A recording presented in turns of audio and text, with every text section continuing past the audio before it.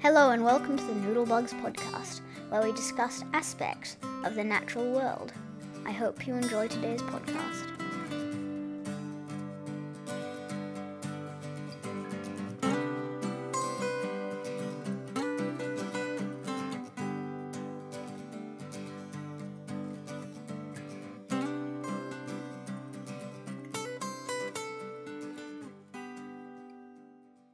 Today I'm talking to Ben, who's a paleontologist. How are you doing today, Ben?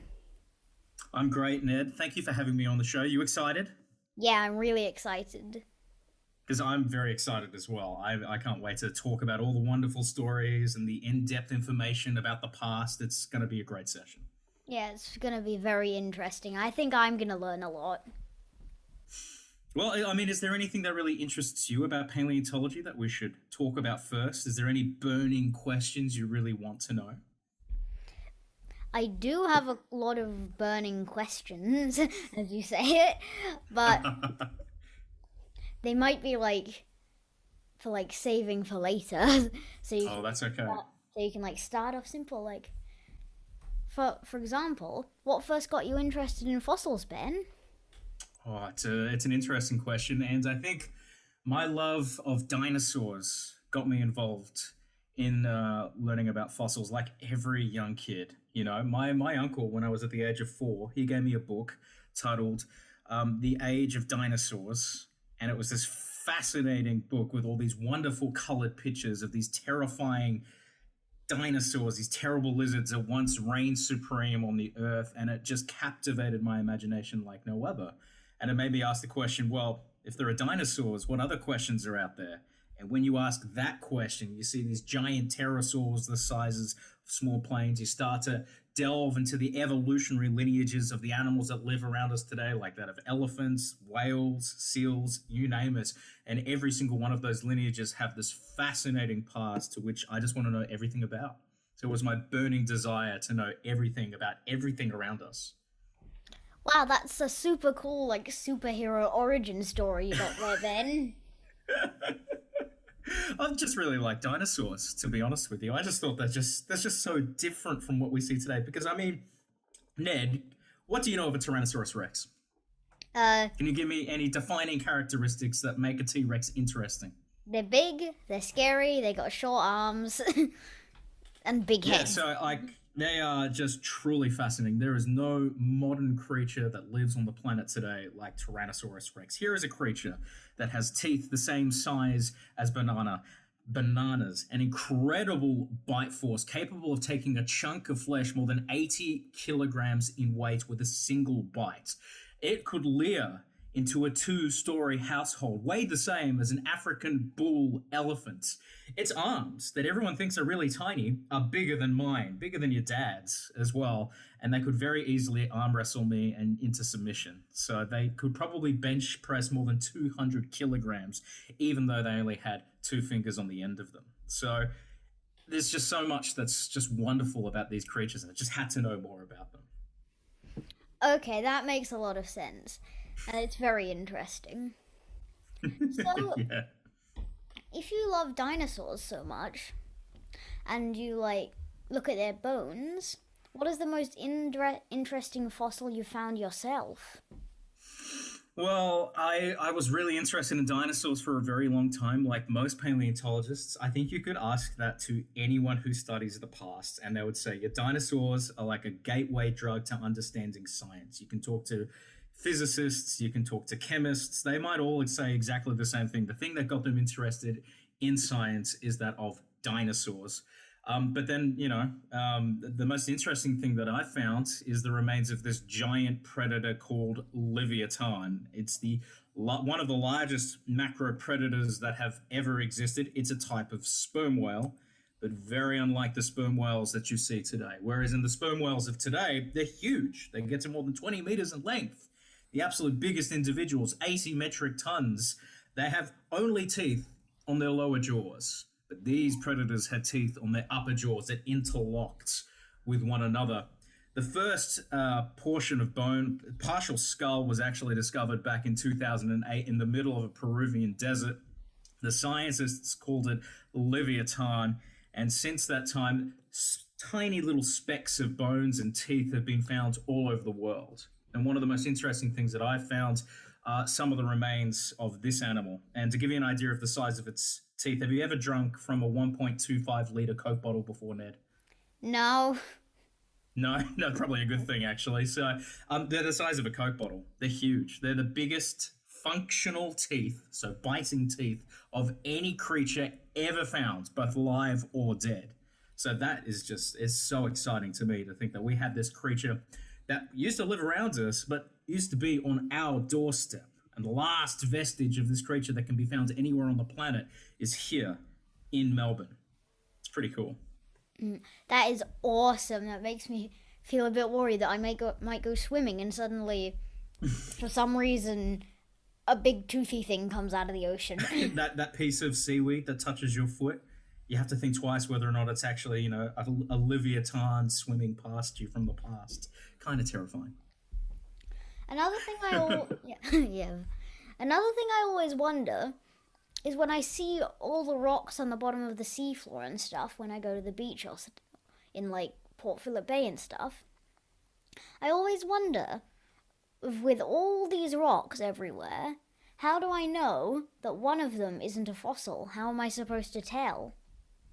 It can be really difficult at times. Now, imagine you're at the bottom of the seafloor, you're holding your breath, bubbles are streaming past your mask. It's not very good clarity. You can only see maybe a couple of meters ahead of you. And in front of you is this battlefield of loose rocks sitting on the bottom of the seafloor. And the rocks have got abalone, sea urchins, sea stars, brachiopods, bryozoans, a whole host of these tiny little algal creatures encrusting over the surface of each one. It makes it almost impossible to tell whether or not there's a fossil inside the rock. And only really careful preparation and a knowledge, of what you're looking for will be able to tell you whether or not it is just a rock or whether or not that rock actually contains something much more important in it, like that of a fossil. So it stumps me sometimes. I go diving all the time and looking for these fossils, and sometimes I look at these rocks and I think to myself, is it a fossil? Is it a bone? Is it just a rock? I have to bring it back up to the surface and properly examine the specimen before I can actually determine whether or not it's a scientifically valuable specimen that should go into the collections of Museums Victoria, or whether or not it's something that is just a rock and just put it back where it belongs. But the other thing to also look out for are blue-ringed octopuses as well. Have you ever seen one of those before, Ned? No, but no, I haven't. I must admit, I have never seen one of those. Do you know what they can do if they bite you, though? Bad things, I assume. Yes. You can die. So they are, in fact, a venomous octopus, and they're hiding under some of these rocks that you're looking for the fossils for as well. So it's a really tricky thing to do, and it's only with years of practice that you can actually be able to tell whether or not it's a rock or it's a fossil. Yeah, I've noticed that Australia just tends to have a lot of dangerous things in the ocean, like box jellyfish and such. Oh yeah, 100%. I mean, there's so if you just take Port Phillip Bay, on an average dive, you've got those blue-ringed octopus. And, if they bite you, you could die theoretically within about 10 minutes. And I see them on every dive, but they're very cute. They won't do anything to you as long as you leave them alone. But then you've got the giant stingrays as well. They're the size of a car. They've got these huge barbs on the ends of their tail that are almost the same size as your entire arm. And as long as you leave them alone, yeah, it's pretty big. As long as you leave them alone, they won't do anything to you as well. But you get the occasional shark coming by every now and again. My friend was diving down at Beaumaris, where we go and collect these fossils, and he said a seal came past him, and they won't do anything to you in the water. They're very cute and almost cuddly underwater. It's on land that they're different. But they were scrutinizing him and seeing what he was doing, and they were really intrigued. So there's this wonderful myriad of animals that you come across every single time you go for a dive in Port Phillip Bay. Mm-hmm. So, the fossils that you find, how do they actually become fossils in the first place? How are they formed? How are fossils formed? It's a very good question, and it very much depends on how that animal or creature or organism lived throughout its lifetime. Because fossils can be basically anything that lived in the past. It can be algae, it can be fungi, it can be trees, it can be organisms like fish, animals with a backbone, animals without a backbone, you name it. And it is a very particular set of circumstances that allow for these creatures to become fossilized over many millions and millions of years. So, what I think is particularly amazing is if you go to the top of the Himalayas, you can find the remains of animals that lived at the very bottom of the ocean throughout the time of the dinosaurs, creatures called ammonites, small coiled shelled creatures. And of course, when those creatures were living, they died. The carcass floated to the bottom of the seafloor, and what happened over many thousands of years, sediment piled up on top of them, and then those sediments actually became much harder, and the surrounding rock itself actually piled up, heated up the creature that was there. So any biological kind of so the tentacles that were really soft decayed away. And with time, with the succession of each new layer that was deposited on top of that animal, it also crushes the animal to a certain extent. And because, do you know much about plate tectonics, Ned? They're what crashed together to make mountains. That's right. But you look at the Australian continent where we live right now, it's moving at about the same rate as your fingernails every single year. But if you multiply that by the amount of time, many millions of years, you get these incredible collisions. So, during the time of the dinosaurs, Australia was joined into a giant supercontinent called Gondwanaland. And Gondwanaland included South America, India, of all things, which is a really strange one to think because it's right up in the Asian continent right now. South Africa, Antarctica, and there was a whole bunch of others as well. And they slowly migrated away from one another. So the movement of those giant plates enabled the fossils to then be piled up on top of one another until we get to a situation where they're then exposed, probably by erosion, so by a rock fall, by something like that, and we see the remains of this animal that was once there many millions of years before. So, if that's how a fossil is formed, you always say this fossil existed like 360 million years ago or something like that. How do you actually know how old they are? And that's a great question. For the longest time, it was kind of a sore point for paleontologists as well, trying to figure out their age. And in order to understand it, what you really need to do is just understand a little bit about chemistry as well. Now, all organisms and all elements that are around us today decay on a linear rate. They decay over time from point A to point B.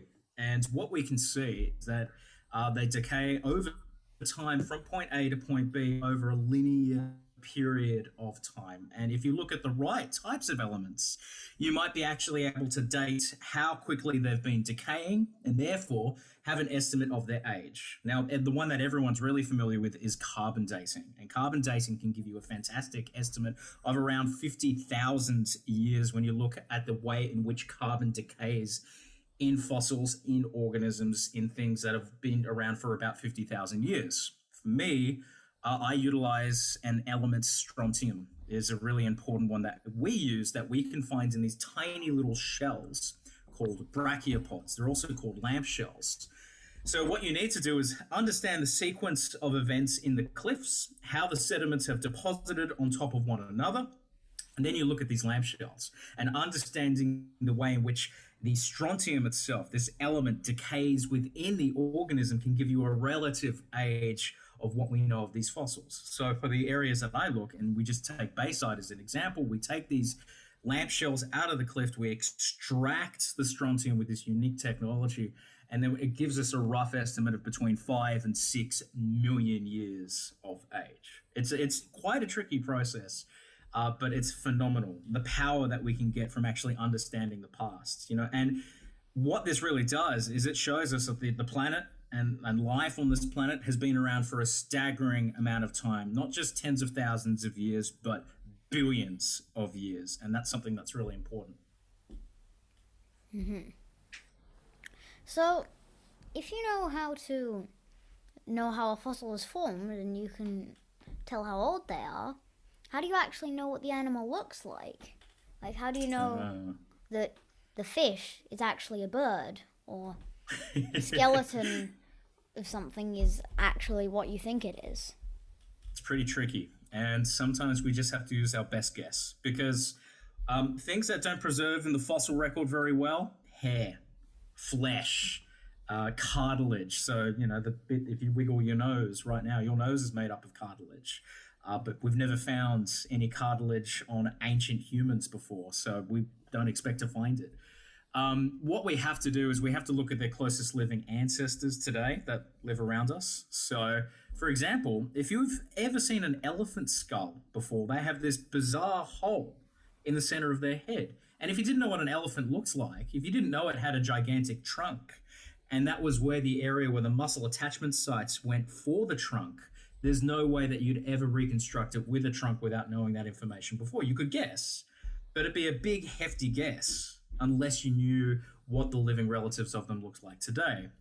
Luckily for us, you know, when it comes to the periods of time that we're looking at, most of the animals, you know, sharks, whales, birds, they're still alive today. So there's some living ancestor that we can try and figure out and be like, okay, we know that it should roughly look like this creature. We can look at the modern anatomy of that creature and kind of put two and two together and say, okay, we should roughly look something like this.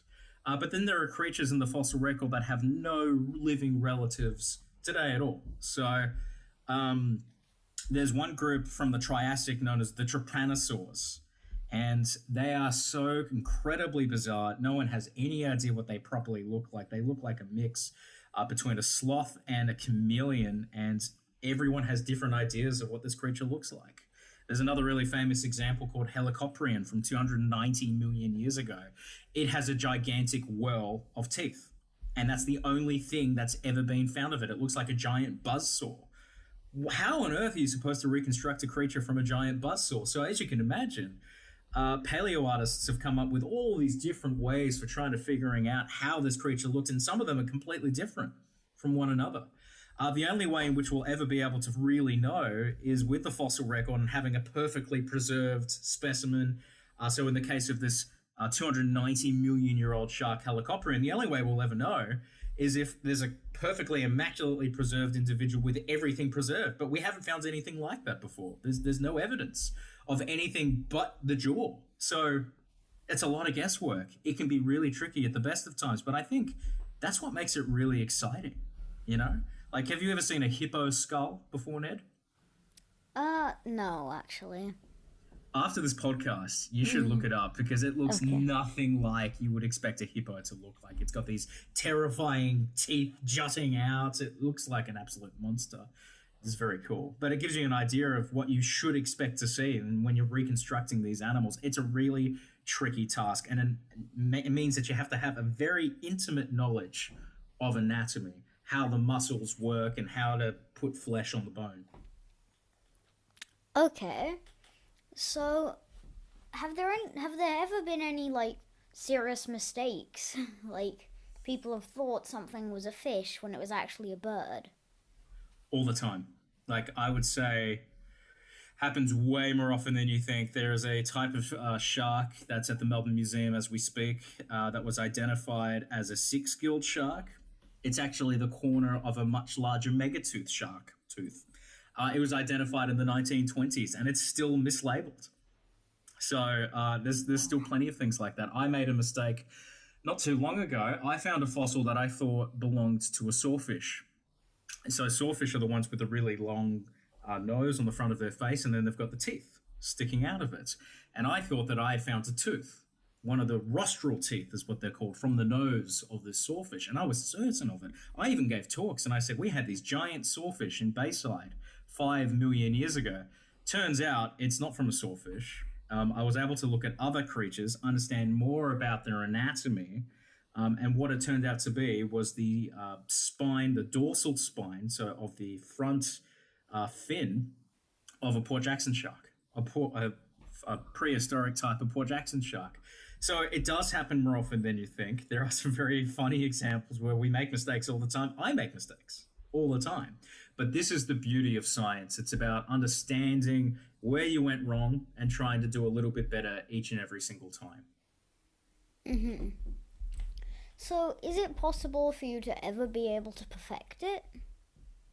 And it really depends on the fossils that you can find. If you find an entire skeleton, then yeah, you might have a good chance of trying to reconstruct what the animal looks like. So there's this one place, an amazing fossil site in Peru, in the Ica province. It's a giant inland desert that used to be the bottom of the seafloor about 7 to 8 million years ago.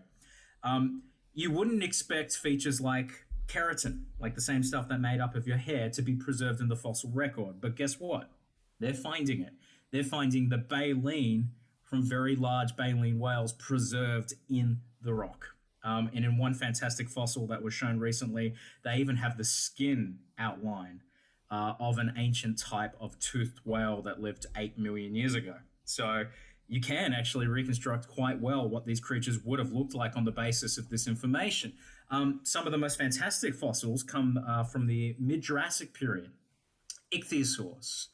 And for a long time, nobody knew how to really reconstruct the tail of an ichthyosaur because it looks very strange. There's no living relative today for this marine reptile. They were just as common as dolphins were today, and they are thought to be the convergent equivalent of that of a dolphin, but it was a reptile.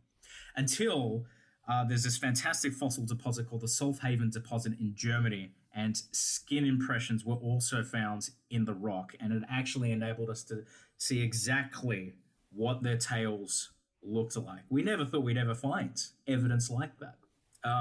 One of the other most famous examples is that of Archaeopteryx, the flying bird-like dinosaur that it revolutionized the way in which we thought about birds. Before the 1860s, people saw birds as that they had always been birds. You know, there was no evolution or anything like that until Charles Darwin had come along. And then there was this fossil that was discovered in Germany. And what it demonstrated is that these dinosaurs, this was a creature, Archaeopteryx, that had dinosaur-like traits and bird-like traits as well. Feathers were inherently that, they belong to the dinosaurian lineage. So when, of course, we see birds today, we think of them as dinosaurs. But that was a fossil that was preserved with feathers, something you wouldn't expect to be finding in the fossil record. So it really depends on the fossil that you're looking at. And that's why it's so exciting. Every time you go out, you can make this incredible discovery that changes the way in which we view evolution and science. Okay, so with these fossils, how do you not get the animals mixed up? Like, for example, you find the tooth of some shark, and you think you found its tail, but it actually wasn't its tail, it was some other animal's tail, and you would have no idea. Well, this is where you have to have a very good understanding of anatomy, so the internal structure of how organisms work, so understanding how their bones come together. And when you have a really good knowledge of the classification of life as well, and you've got lots of numerous examples, you can pick out a single bone. Like, for example, a friend showed me a type of humerus, so this upper arm bone of a seal. And instantly I went, I know it's a seal, because it has the characteristics of a seal humerus. The amazing thing about the evolution of life on our planet is that we all come from a common ancestor. So Ned, have a look at your hands right now. You've got 5 digits on the end of one of your hands. It's something called the pentadactyl limb, and it is shared amongst most of the creatures that walk on this planet today. Polar bears, walruses, even some forms of fish have this pentadactyl limb that you can see. Frogs, amphibians, reptiles, even birds have it to a lesser extent. You know, horses, they're just standing on their middle finger, just like this. This part is actually the hoof, which I think is really interesting. So knowing that information as well, you can start to look at the differences between each of those bones, and you can start to make really close judgment calls about which one is which. But it only comes with learning about the bones and having an extensive knowledge of that as well. Mm-hmm. So it seems like there's a lot of things you could get wrong in paleontology. Yeah, Like, you really can, and you have to be really confident about it. So whenever we do find something and we think it's this amazing thing, and what should be the case with all of science, what you need to do is collaborate with other researchers so that they can then verify what it is that you found. So you can say, I think it's this. I think that this is the limb bone of the largest flying bird that's ever existed. Send that off to another scientist. Send it to pitch it to that person that's world famous, that knows a lot about this kind of stuff. If they come back and they said, "Yep, what you've got is a limb bone of the largest flying bird," you go, "Great, I'm going to get one more person to double check." And then they go, "Yep, that's also a limb bone of another, the largest flying bird that ever existed." You've got to make absolutely certain that what you're looking at is what you're looking at.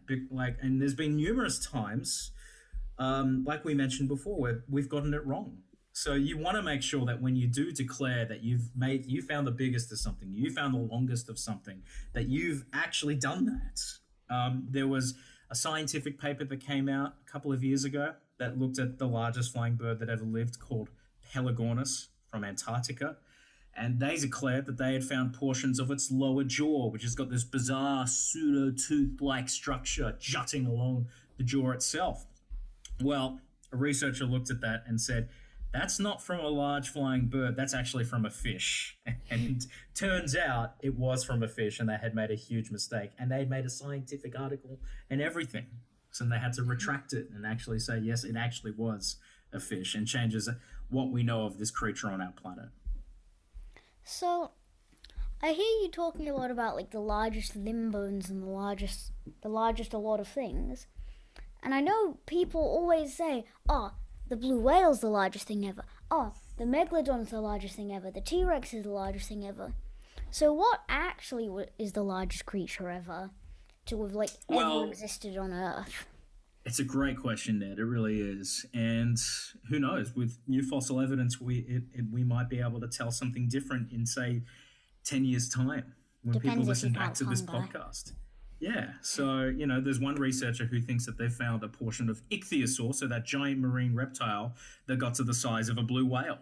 But he's only found a tiny little portion of its lower jaw. So he's not entirely certain how big the entire animal gets. But by looking at smaller variations of those ichthyosaurs, and you blow it up to that size, they could very well reach blue whale size. But we're not entirely sure because there's not enough fossil evidence. So, watch this space.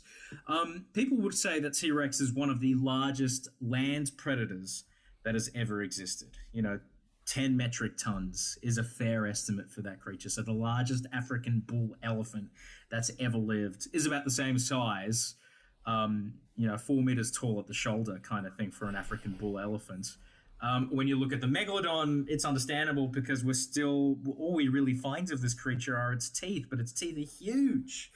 The same size as your face, Ned. They're just gigantic. So people look at these teeth and go, how big could it possibly be? And the estimate varies anywhere between 15 and 22 meters long.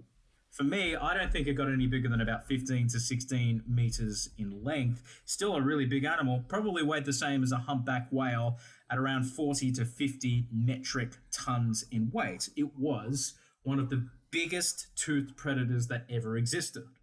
In terms of the largest toothed predators, sperm whales, the modern sperm whales that we find today. I think the absolute largest was a bull. It was 24 meters in length and weighed 80 metric tons. And it's possible, maybe the megalodon got to that size as well, but I don't think it probably got to 24 meters in length.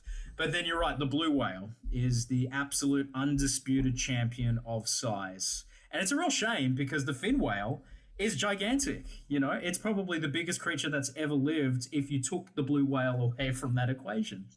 But it's always overshadowed. And the blue whale today, I think estimates of around 180 to 200 metric tons. So think of something weighing the same as about 30 African elephants stacked on top of each other. They have the largest single continuous bone structure ever recorded in the animal kingdom. Their lower jaw, up to 6, maybe even 7 meters in length. It's even bigger than the largest great white shark, just their jaw, ever found. They're young when they're born, is the size of an elephant.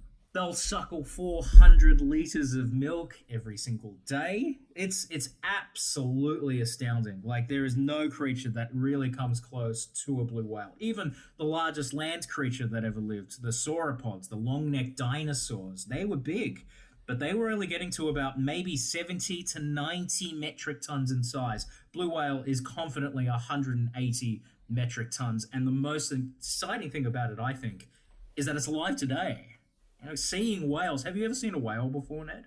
I might have done. I think I have. Yeah.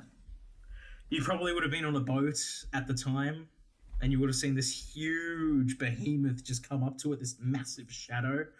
When you go whale watching the next time and you see a humpback whale is only half the size in terms of length of a blue whale. It's really staggering. The sheer volume, the sheer size of these creatures cannot be understated. It is just so tremendously large. So exciting. So exciting. That's a lot of big numbers. Yeah, isn't it? Every single statistic is like, whoa.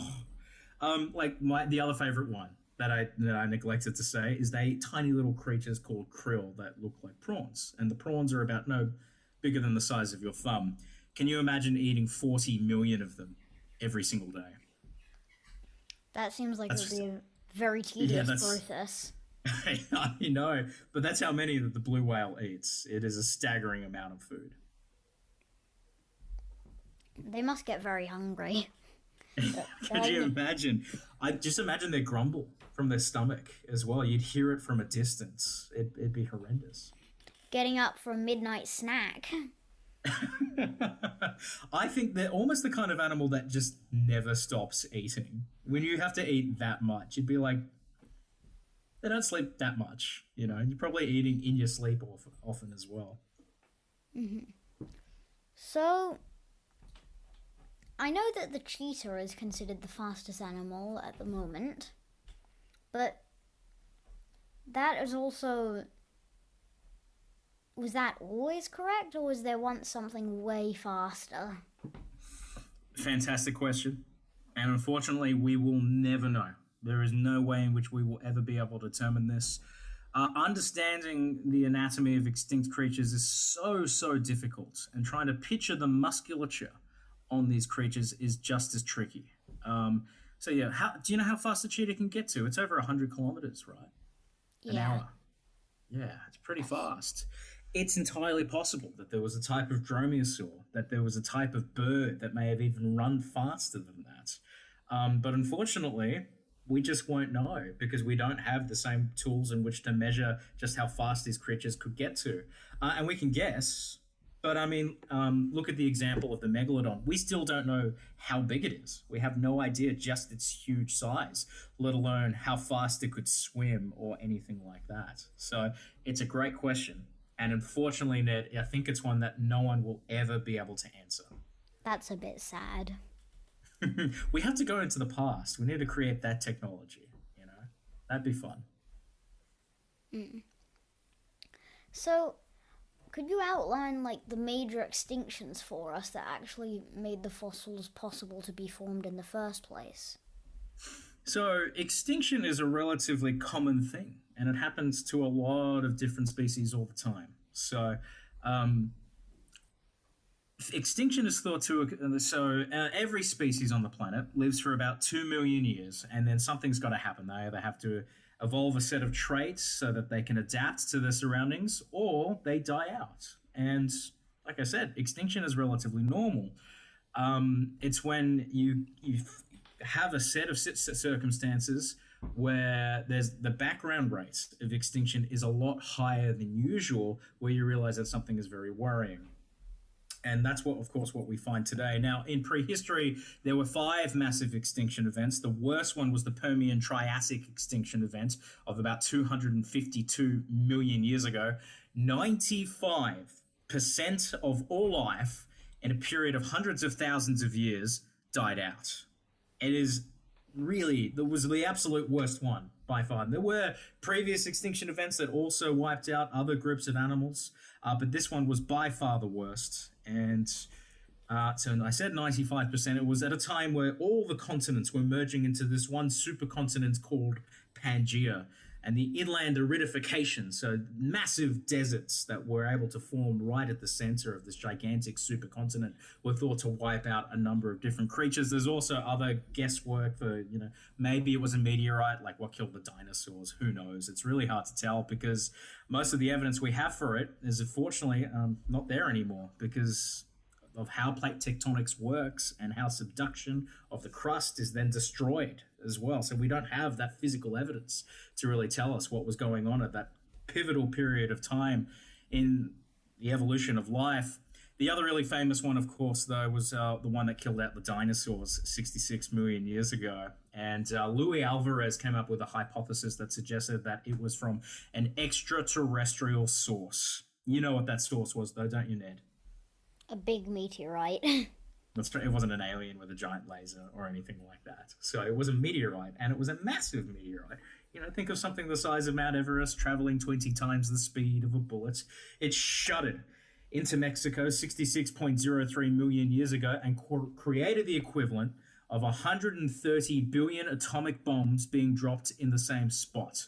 Tsunamis, giant waves enveloped the Earth, sometimes up to maybe even 4 kilometers in height. And it was estimated about 75% of all life was wiped out, including that of the dinosaurs. Of course, there were some dinosaurs that survived. You know what they are, though, don't you, Ned? Penguins? Penguins, that's right. The birds, the penguins, of course. Penguins are just marine dinosaurs. They're just so cool. Oh, don't even get me started on penguins. They're so Penguins cool. are my favorite animal. Oh, we should talk about them afterwards. Did you know that there were penguins that were the size of people? There was one that was the size of LeBron James that got to 6'6", 30 million years ago. Wow, isn't it? That's a large penguin. It is gigantic. And they were called the spear-billed penguins because their skull looked a little bit like a spear. And we don't actually know how they used their skull in order to eat the fish that they were consuming or whatever prey that it was that they were consuming at the time. So we have the dinosaur extinction event at about 66 million years ago that wiped out 75% of life. And then, of course, we have the extinction event that's happening. There were other smaller extinction events that went all the way around that critical junctures of evolutionary time, which we give different names for their different times. So, for example, the Pliocene occurs at about 5.22 million years ago and extends all the way to the beginning of the Pleistocene, where the really hard ice ages really start to come about at about 1.8 million years of age. So it usually corresponds with some really sudden, incredible world-ending event that usually takes over a period of hundreds of thousands of years. It's not an instantaneous thing in most cases, unlike what it was like for the dinosaurs. But of course, what we find today is that we are in an extinction event of our own, the human-mediated extinction event. Some scientists have called it the Anthropocene. It's still heavily debated whether or not we should actually call it the Anthropocene at all, but there's no doubting that we are in an extinction event itself. And the estimate is that the background rate is anywhere between 100 and 1,000 times higher than usual, and it's because of what we're doing to the planet. So, if those are the major extinctions, including the one that's happening now, in the book Sapiens, I don't know if you've read that, but... I have read that, yes. It's quite good, yes. In that book, they say that humans were responsible for the extinction of mammoths and some other prehistoric animals of that time. So, do you actually believe... Or do you believe that? Because, I mean, I understand that humans have wiped out some species like the Tasmanian tiger, but that's when we have technology, and, I mean, not extreme technology, but a fair amount of technology. And if humans were already, wiping out their first races when they were, 6 years old. I mean, not 6 years old, but in terms of species, 6 years old, then that's quite scary. I think there's no doubt that humans are implicated in the extinctions of many different faunas all across the world in the late Pleistocene from about 50,000 years all the way till now. And with the mammoths, there's no doubt that they are responsible for the extinction of them. There's so much evidence in the fossil record from uh, arrows embedded in the side of the mammoth tibia bones, from even carcasses that and cave paintings of humans hunting them. It's very obvious. Woolly rhinos as well as another perfect example of that.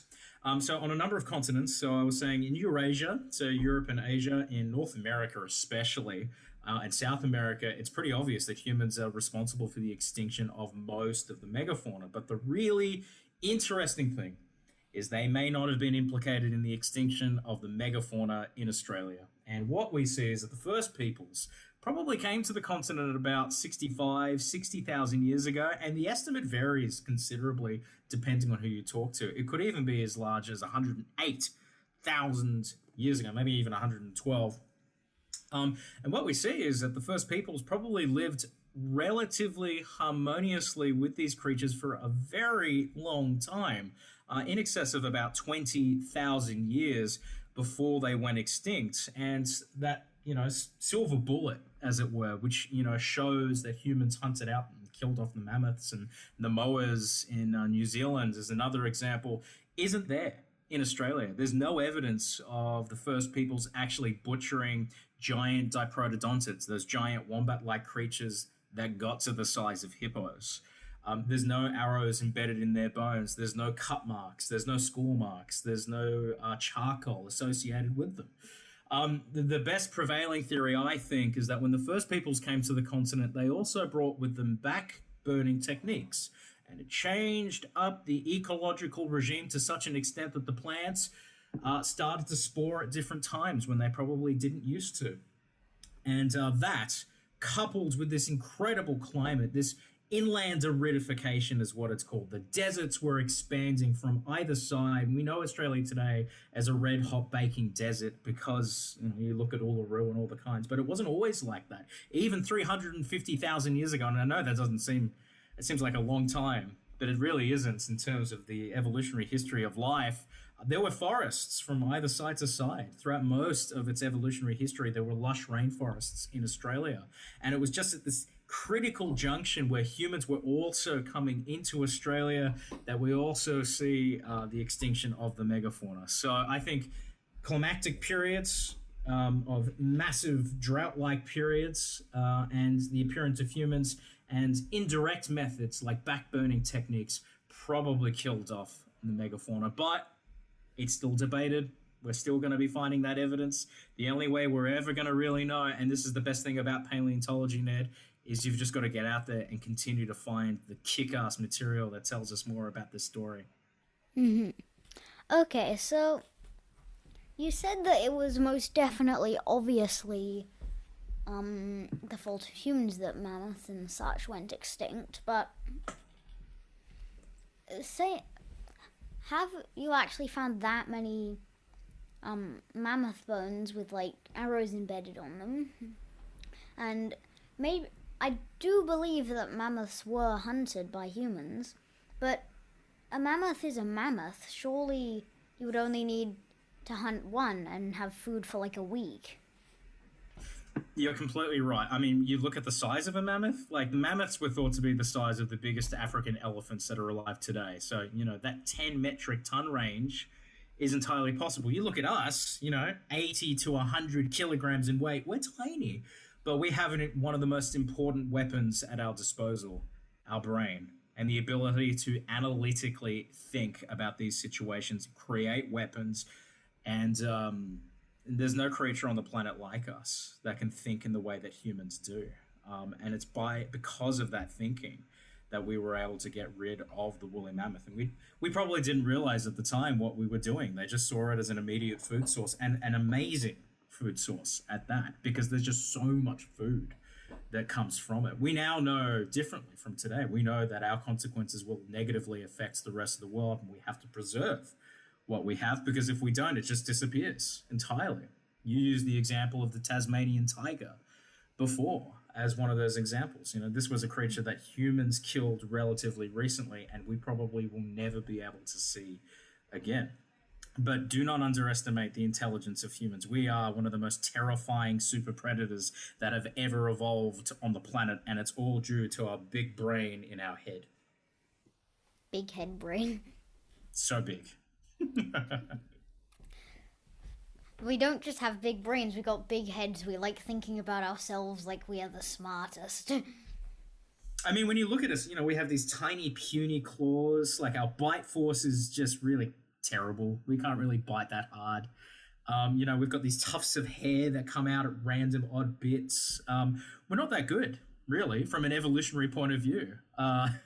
We don't have many adaptations that would allow us to thrive in the cold. But when you've got that humongous brain, disproportionately larger in retrospect to the body size of any other creature, it can enable you to live in these very harsh environments and capitalize on them as well. So that's really interesting that like humans like well, it's kind of obvious in a way, but it's also hidden that humans aren't that strong, because you always imagine, if you imagine like a human versus a bear, you always imagine them having like a sword or something. But Yeah. it's hard to imagine like what the first humans would have been like when they didn't really have established tribes and weapons or anything. It must have been so hard to survive. It would have been absolutely devastating. I mean, drought would have had a huge effect on them. Diseases also would have had a huge effect on their populations. Depends on how far back you want to go. I mean, you can go as far back as about 3 to 4 million years ago with the Australopithecines, one of our distant ancestors when they were still climbing in the trees and were only about a meter tall. They looked very chimpanzee-like, and probably didn't use many tools at all, and probably didn't live to be that old. Even Neanderthals, that lived 50,000 years ago, and they had culture, they dressed each other, they had these incredible weapons that they were able to use to take down their prey. They probably didn't get any older than about 30 or 40 years of age. That was a good lifespan. Now, you can live to be the age of 80, even 100 years. They wouldn't have been able to imagine it. So the technological advances that we've been able to create over the last very short period of time, it's pretty amazing. So we talked about extinction zone a little while ago. So what is the evidence of a major flood at the end of the last ice age? Like they refer to they refer to it in the Bible and some other ancient religious stories like that. So yeah, it's a really curious one, actually. You bring up a very interesting thread, and I believe that there was this kind of global phenomenon that did occur all around the world, because we're looking at a pivotal period of human history at about 4,000 or 5,000 years ago, and I mean, look at our own history in our own backyard with Port Phillip Bay. 10,000 years ago, Port Phillip Bay didn't exist. There was 3 main tributaries, rivers that ran through the bay itself, but there was no bay. And there wasn't that 2,000 square kilometre of open water that we can see today. It was only with the flooding and the melting of the polar ice caps that inundated low-lying areas that the bay was formed. And the Bunurong people themselves, the people from which I sit today and that I acknowledge in where I'm living in southeast suburbs of Melbourne, they talk about a time of chaos where the water rose very quickly. And there's no doubt that there's a parallel with that kind of flooding event that also happens in the Bible. There's also something called Gilgamesh that also happens. There is a period that is recorded throughout human history in almost every single part of the world that talks about a major flooding event. So there is something that clearly happens. We're not entirely sure what it was, but we look at the polar ice caps and the extent that they were in the past, and there's no doubt that there was some period of global warming, naturally occurring global warming that was occurring, that flooded some low-lying areas. It's pretty phenomenal to think that we've been able to capture it across many different types of groups of people all over the world.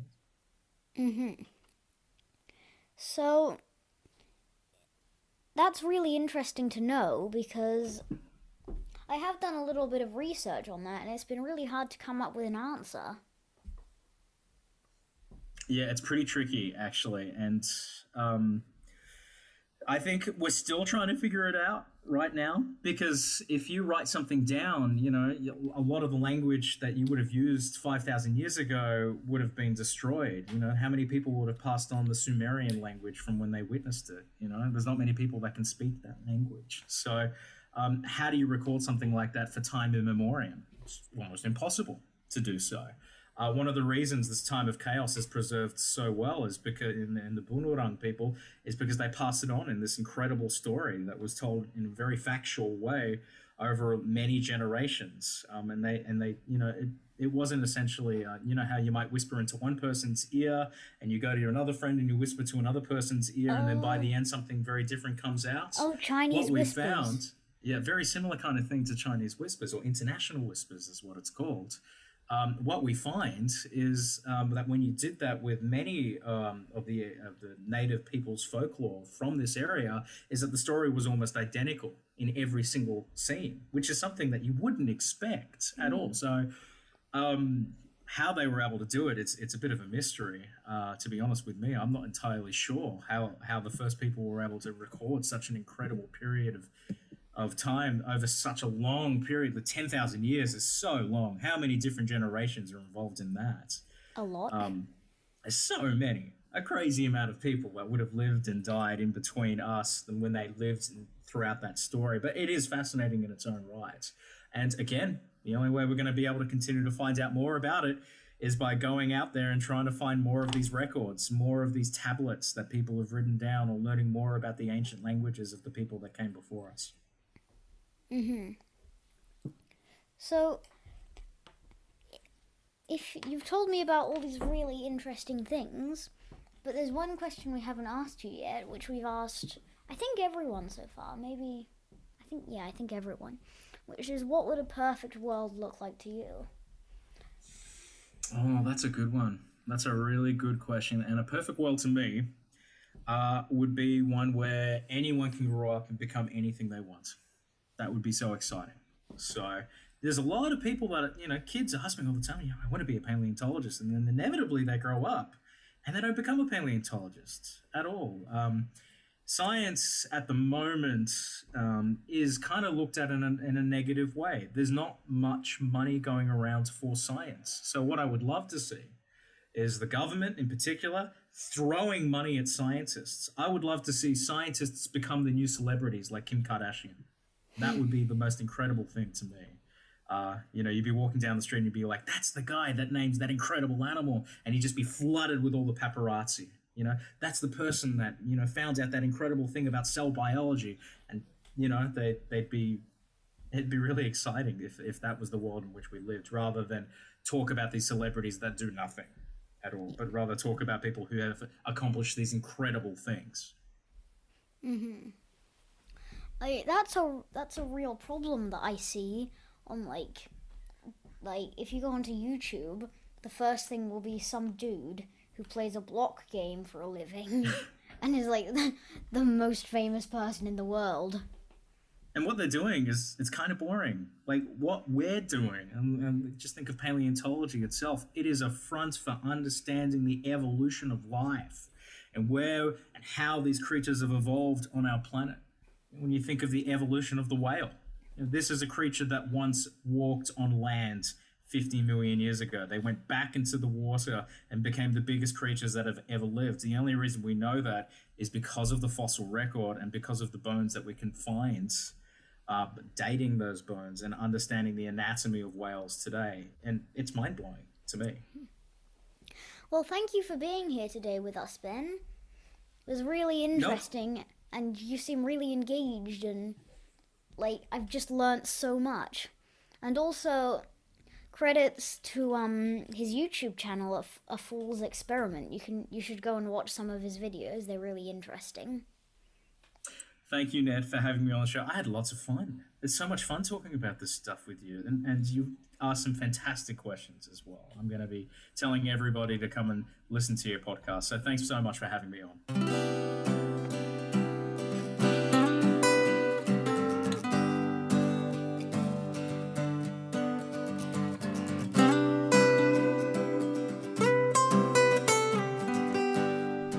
congratulations, you've made it to the end of this Noodlebugs podcast. I hope you enjoyed it as much as I did. Look out for other Noodlebugs podcasts that may be coming soon, and have a good day.